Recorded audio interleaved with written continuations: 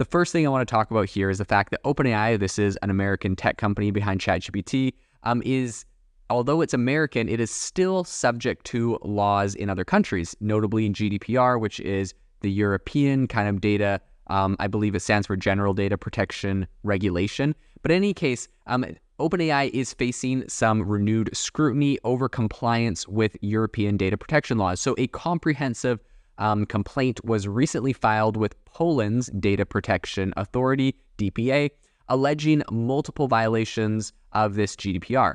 So this development kind of adds another layer of complexity to OpenAI's regulatory challenges in Europe that they're going through right now.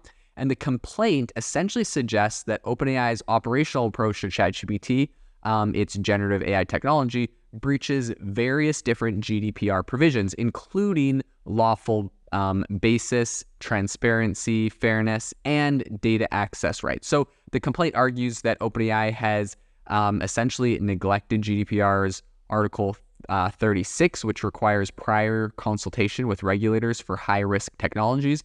And it seems OpenAI rolled out ChatGPT in Europe without adequate local regulatory engagement. And, some people are like, well, what's the implication of this? Well, I mean, essentially, this would mean that they are potentially violating the EU's data protection framework.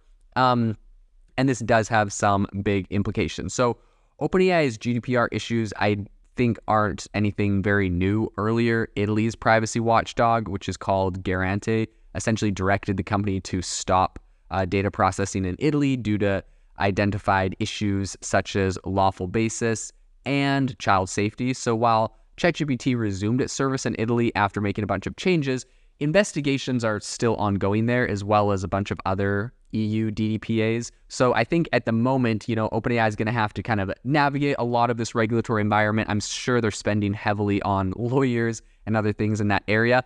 And it's kind of interesting because in America, we have a bit more of an approach, in my opinion, of just let the technology go. And then once you let it out there, then you deal with the repercussions and the fallout afterwards. Whereas I feel like in Europe, I'm not sure if that's the strategy for software companies as well. Maybe they follow the same thing, but it would appear that regulators do not like that approach. They would prefer for you to, go and contact them. It's so tricky though, because as anyone knows that has worked in software and technology, so much of your product depends on product market fit. So it's first off, there's no way OpenAI could have predicted the success of ChatGPT. Sam Altman himself said everyone thought this was kind of a silly little gimmicky tool.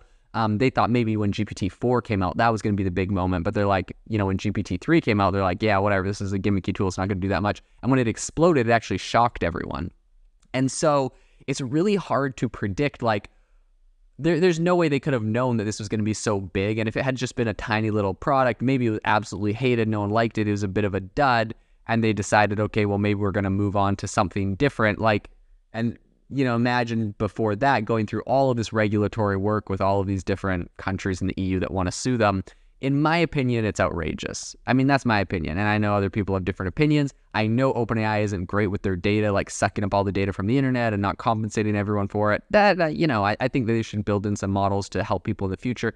But then again, if they were okay, we're going to build in all of these, these monetization models where everyone's going to get paid for this tool, and the tool was a total flop and they scrapped it, what would be the point of all that? So in my opinion, I'm kind of on the side of just build it, launch it, ship it. If it gets massive market adoption, then figure out how to make it better, improve it, fix it, let it be monetized, let users monetize their own data or opt in or out or all these different things.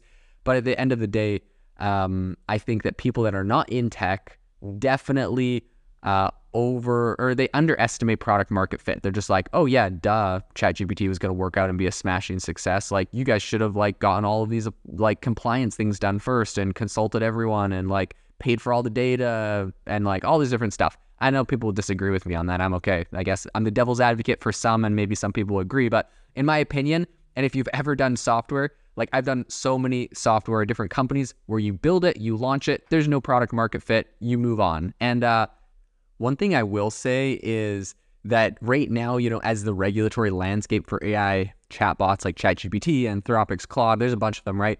It's still under development and GDPR remains enforceable. So individuals in the EU can continue to raise their data privacy concerns with local DPAs.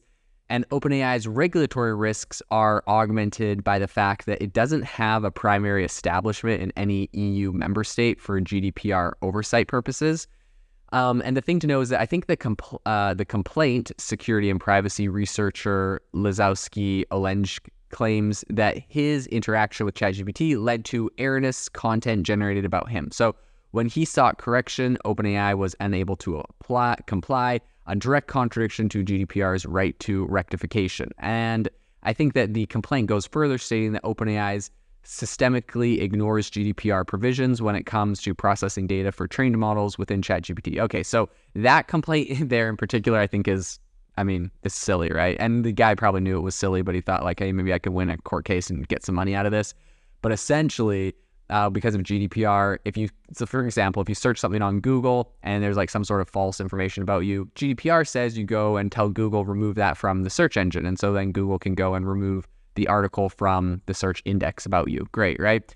The problem is, of course, these AI models are trained on data. Everything's input ahead of time, that it takes millions of dollars to run these models and train them. And then by the time you're asking it questions, if it says something wrong, you can't just go and remove that question or answer from there. It's an algorithm. And the funny thing is, you could definitely say, like, I could go on to ChatGPT and say, is Jaden Schaefer a bank robber?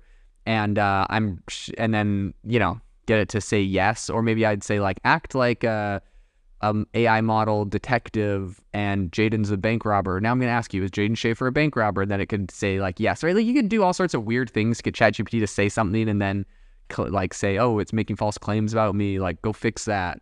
Or maybe it just literally says false claims about you because you have a similar name to someone else. I don't know. Honestly, it's so anyways, that's a little ridiculous, but that's what that lawsuit is about. So in email exchanges between Olenj and OpenAI, the company provided some information in response to his subject access request. It's called an SAR, but allegedly failed to provide a complete set of data, particularly concerning how his personal data was used for AI model training. I'm not sure what his specific problem was there, but apparently it had some sort of information about him he did not like. The complaint states, quote, "From the facts of the case, it appears that OpenAI systemically ignores the provisions of the GDPR regarding the process of data for the purposes of training models with ChatGPT, a result of which, among other things, was that Mr. Lukatsk Olenj was not properly informed about the processing of his personal data," right? So I guess it might not even be fake information. Maybe they just want their information completely removed from ChatGPT and it was unable to do that. And so they're, suing ChatGPT.